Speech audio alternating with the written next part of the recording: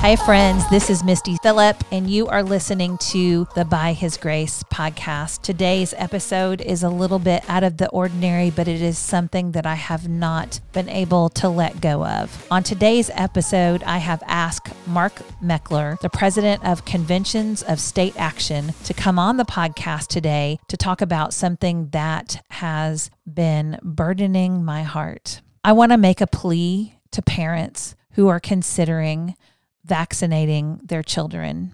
I want you to take time and listen to my testimony, but then I also want you to listen to the wisdom that Mark has to share.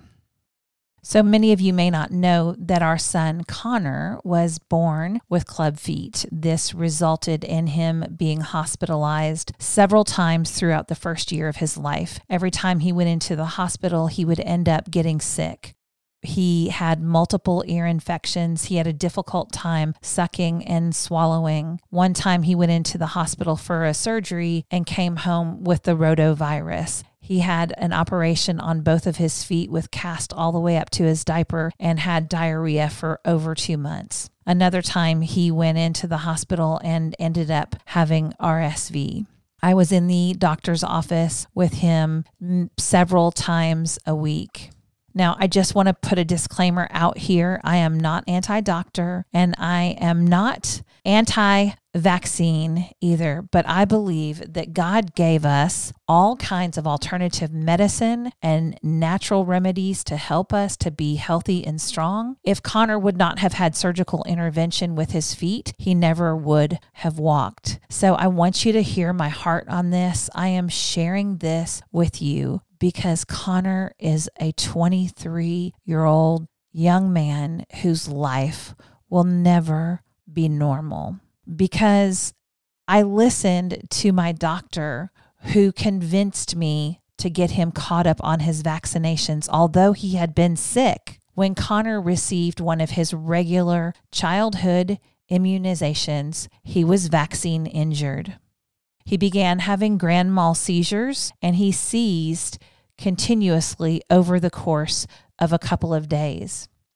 I took him to the pediatrician's office, who met me in the waiting room and sent me down to Texas Children's. We were there overnight, but since they never saw him seizing, they sent us home, and Connor continued to seize. And the seizures came closer and closer and closer together until his brain was on fire. We finally went back to Texas Children's and we got his seizures under control. But Connor didn't walk when he was supposed to. He didn't talk when he was supposed to. He was 3 and he still wasn't talking. The doctors said that he probably was on the autism spectrum, but really it was because he was brain injured by his vaccination that had caused him to have autoimmune encephalitis, where his body built an antibody that continued to attack his brain. And this was after receiving one of his regularly scheduled childhood immunizations. He is now a young adult and he will never live a normal life. He has challenges that are too many to list. At one point, the pediatrician told us that he probably would never walk or talk and that we should put him in a home. This is why my heart was broken this week as I saw companies approving the vaccination for children ages 5 to 12. As the dose began to be administered, some of those doses that were given to children were mistakenly given adult doses of an emergency use vaccine. The vaccine that is being forced upon us is not, I repeat, it is not approved. The only vaccine that is approved is the Comirnaty, which we in the United States cannot get. When asked about the potential side effects, I read that we're just going to have to give it to them to see what happens. I am tired of the shenanigans that I see and the evil that I see coming against this world. And so I know that I have got to make a stand. And if you are listening to this podcast and you've been vaccinated, please know that there is no judgment towards you. But if your children are not vaccinated, I want to implore you to seek God on behalf of your children as to whether this is right. Take and listen to this episode and take it before God and ask Him what is right for you. Don't listen to your school board. Don't allow the government to force you to do something. You answer to God and to God alone. So I want to get into this episode, and I just want to ask that if you listen to this and something in this has struck a chord with you that you agree with, I just ask that you would share it with others so that we can get this message out. There is a concerted effort on social media to squelch these voices who are standing up for truth. So please share this episode with everyone you know. Mark Meckler is the president of the Convention of States Foundation and Convention of States Action. Before the Convention of States Action, Mark was the co-founder of the Tea Party Patriots. Mark, welcome to the By His Grace podcast. Thanks for having me. It's an honor to be here.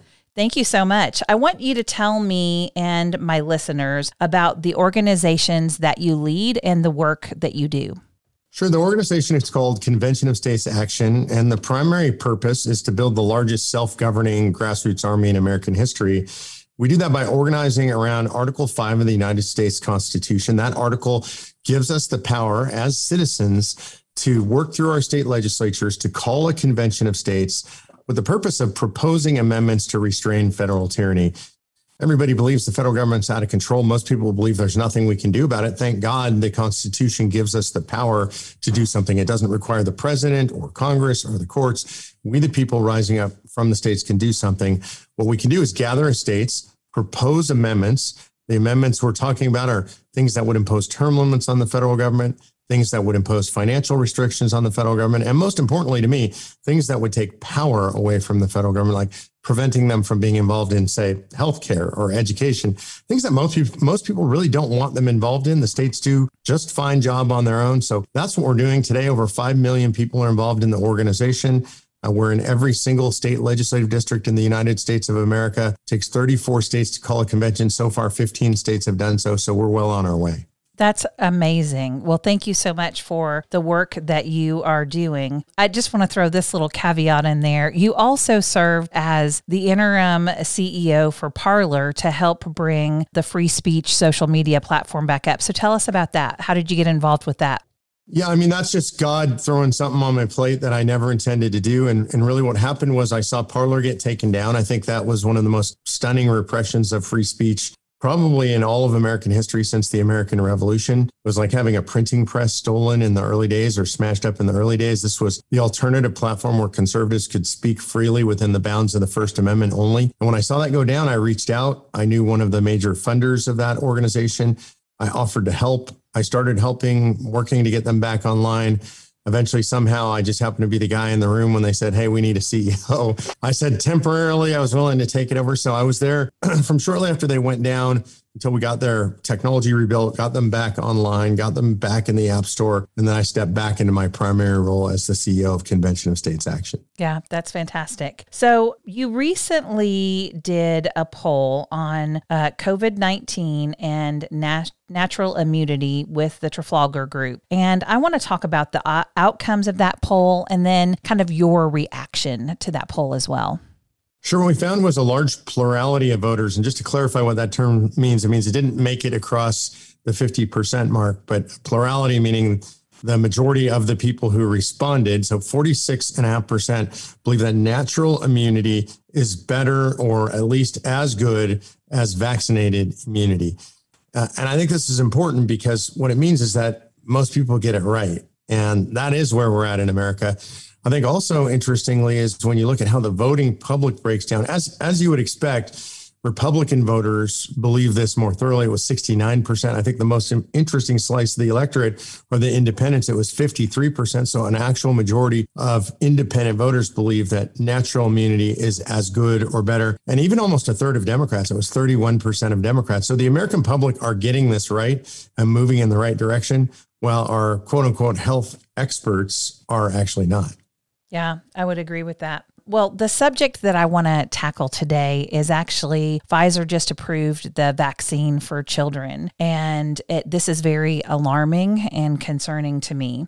Leading experts on COVID policy just recently had a summit in Florida, a COVID summit, and I want to share some of the outcomes with you, and then I want to get your reaction. So, young children will be harmed in an ill-advised rush to vaccinate the population with very little chance of severe infection from the virus. So what the doctors were saying is children are most likely not going to be harmed by the virus, yet they're going to be harmed by the vaccine. To me, this is kind of the baseline issue. And I think this is actually the most important part about vaccinating children. And I want to be clear, I'm not an anti-vax person. My kids were vaccinated for all the usual stuff when they were young. I don't necessarily like the protocols by which we vax. I think we should do it more slowly and spread it out. But I'm not an anti-vaccine person, generally speaking. I do know, and I say no, and I don't mean I believe, there are vaccine-related injuries. And anybody who says that there aren't, anybody who tells you that anything has no downside, anything scientific, anything medical has no potential downside, they're just lying to you. And so this is where we get to the foundational issue in regarding especially 5 to 11-year-olds, which is what they're just approving right now. There is virtually no risk. The statistical number makes it just an anomaly. It's near zero, the chance of kids getting seriously ill, ending up hospitalized, or even dying. It's almost zero. So why would we put a foreign substance into their bodies? Why would we inject them with a foreign substance intended to remove a risk that's virtually zero? It makes no scientific sense. And more importantly, because it makes no scientific sense, I consider it immoral. It makes no moral sense. Yeah, I would absolutely agree with everything you just said. So Dr. Peter McCullough has been one of the people on the front line for treating COVID as opposed to just giving a shot for COVID. And one of the things that he said is there will be children will be lost. More children will be lost with the vaccination than COVID. And the maker of the mRNA, Dr. Robert Malone, he said the real risk for healthy kids is about zero. It does appear to be lower than the flu. So what can we do? Because the consensus is clear among the MDs and PhDs who are doing the research on the vaccine, who are the ones who are not afraid to step out and speak against it.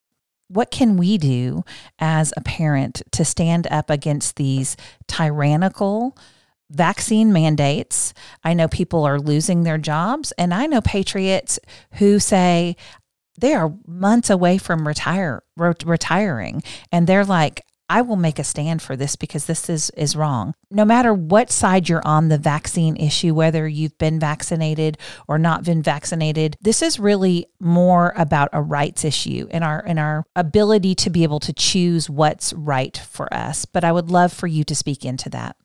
Yeah, so I want to start where you finished, and then we'll work our way backwards from there. I think one of the most important things is what you said, making the distinction that this is a rights issue, that we as individuals have the right to decide what we put in our bodies or not.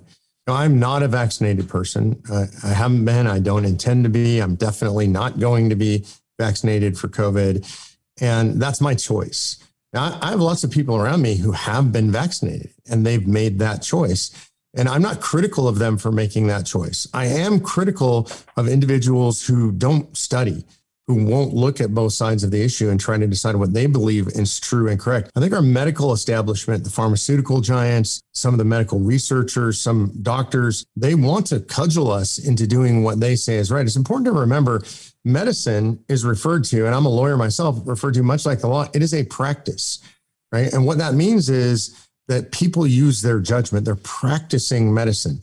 There aren't always hard and fast answers. And so a doctor uses his experience, years of experience. He reads the research. He reads the literature. He knows what he's experienced in the field, and he makes a decision.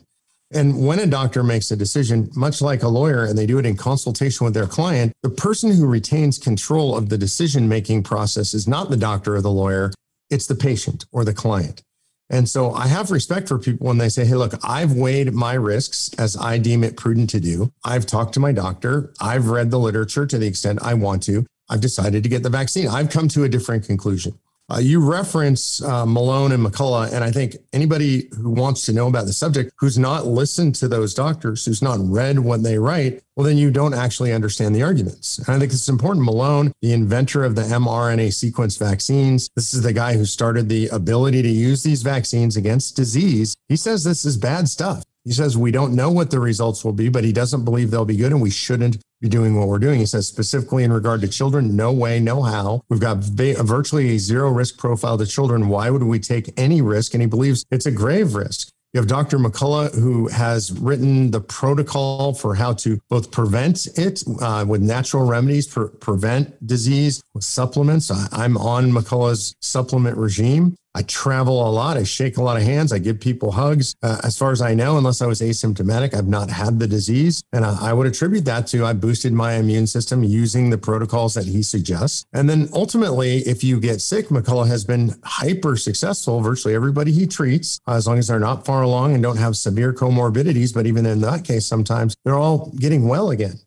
And so the question is, again, if you have protocols that allow people to become healthy after they get the disease, and we know that their natural immune system will be stronger once they've had the disease, why do we want people? Why are we forcing people to get the vaccine?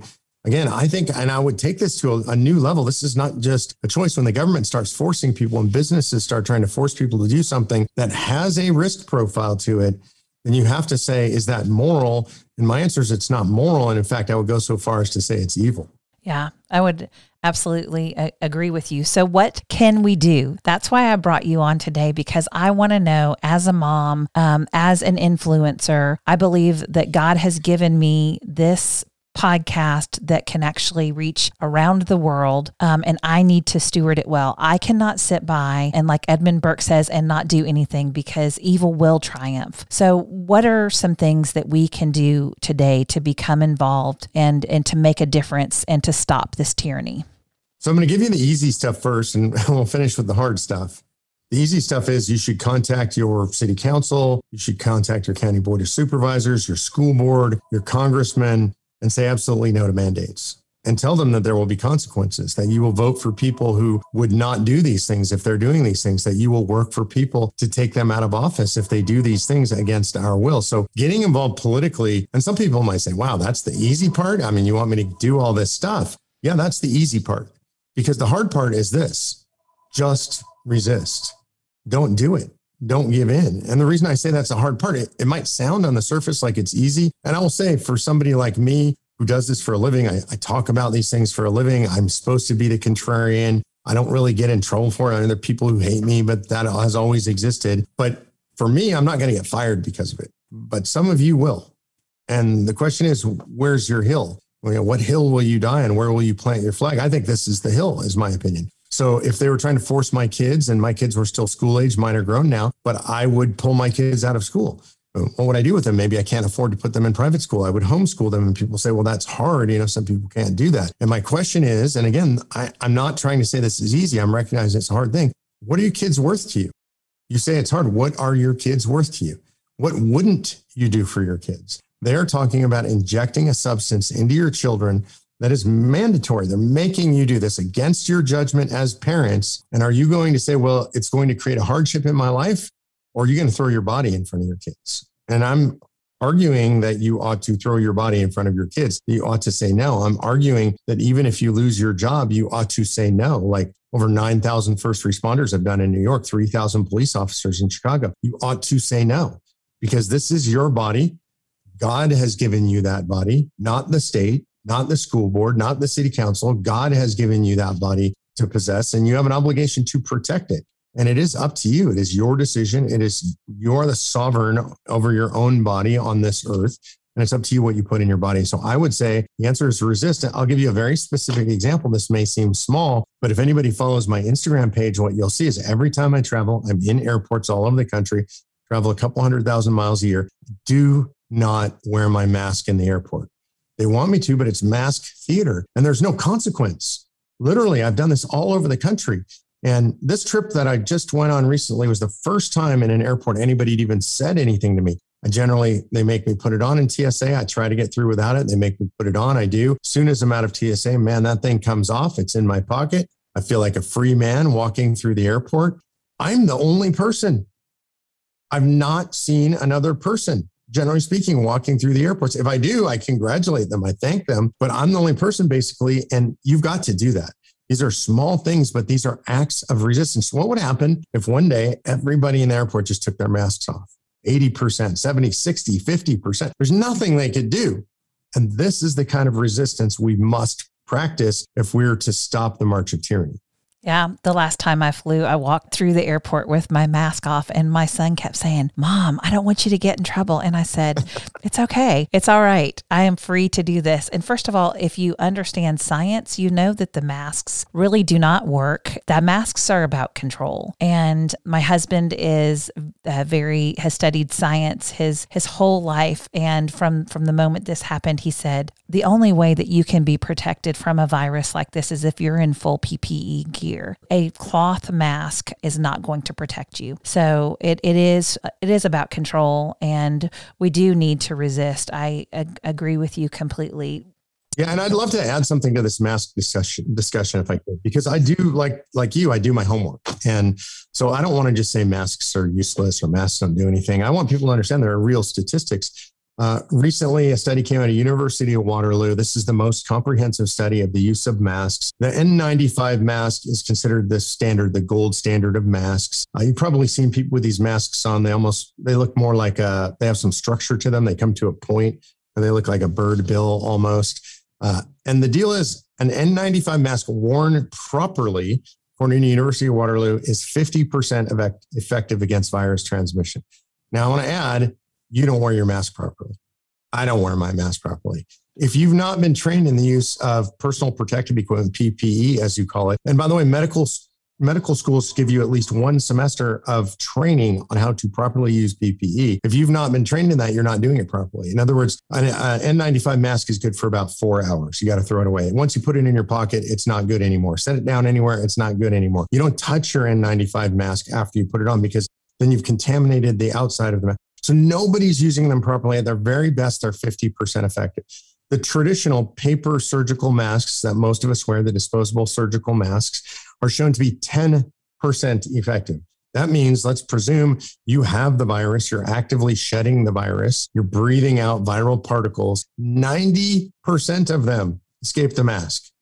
In other words, there's no reason to wear the mask. It's ridiculous. And by the way, the mask also has negative health effects. We know this. One, there are psychological effects of not seeing anybody's face, not being able to understand facial impressions. I feel for deaf folks who read lips. I feel for people who really rely on facial expression. About 75% of our interaction as human beings is body language and facial expression. Outside words, all of that's gone. Kids with learning disabilities, kids with autism, they rely on these things. They're struggling with these things. Kids with hearing disabilities are struggling with these things. We know that they retain viral loads in large amounts. We put them in our pockets. We reach in our pockets. Now we've got that viral load all over our hands if we're sick. So all these things are going on. The masks are not only theater, they're not only fake, but they're doing damage to our society. So I would just say to you broadly, boldly, everywhere you can, don't wear a mask. And here's my general rule. I say, I don't wear a mask, but I also try not to be a jerk. So I'll walk into a store. I'm not wearing a mask. I go in. If the people who work there ask me to wear a mask, I'll politely say, hey, no, thanks. If they're insistent, I'm not going to be a jerk. I'll just leave. I'll say, if you want me to take my business elsewhere, I will. Unless I need to be in there, I'm going to leave the store, leave the premises. But we're Christians. And so I'm not going to be a jerk to people. I feel for the employees who are put in this position. I feel for the shop owners, or some of their customers are worried about this stuff. So don't be a sheep, but also don't be a jerk. Yeah. Yeah, that is a great place to end this interview. Don't be a sheep, but don't be a jerk. Well, I, like you, am thankful that I live in the great state of Texas, because I do feel free to walk around without my mask, thanks to our governor. And I just want to thank you for the work that you are doing on our behalf, and praying that God will help you and keep you strong for the work that he has for you to do. So thank you so much for coming on the By His Grace podcast today. My honor, my pleasure. Thanks for having me. Hey friend, before you go, did you know that there are still places all around the world where the name of Jesus has never been heard? That's why Operation Christmas Child is sending the gospel through simple shoebox gifts to the ends of the earth. The Greatest Journey follow-up discipleship program is teaching millions of children to put their faith in Christ and how to share that faith with others. As a result, entire communities are being transformed. National Collection Week is November 15th. To learn more about this global evangelism movement, visit SamaritansPurse.org/OCC.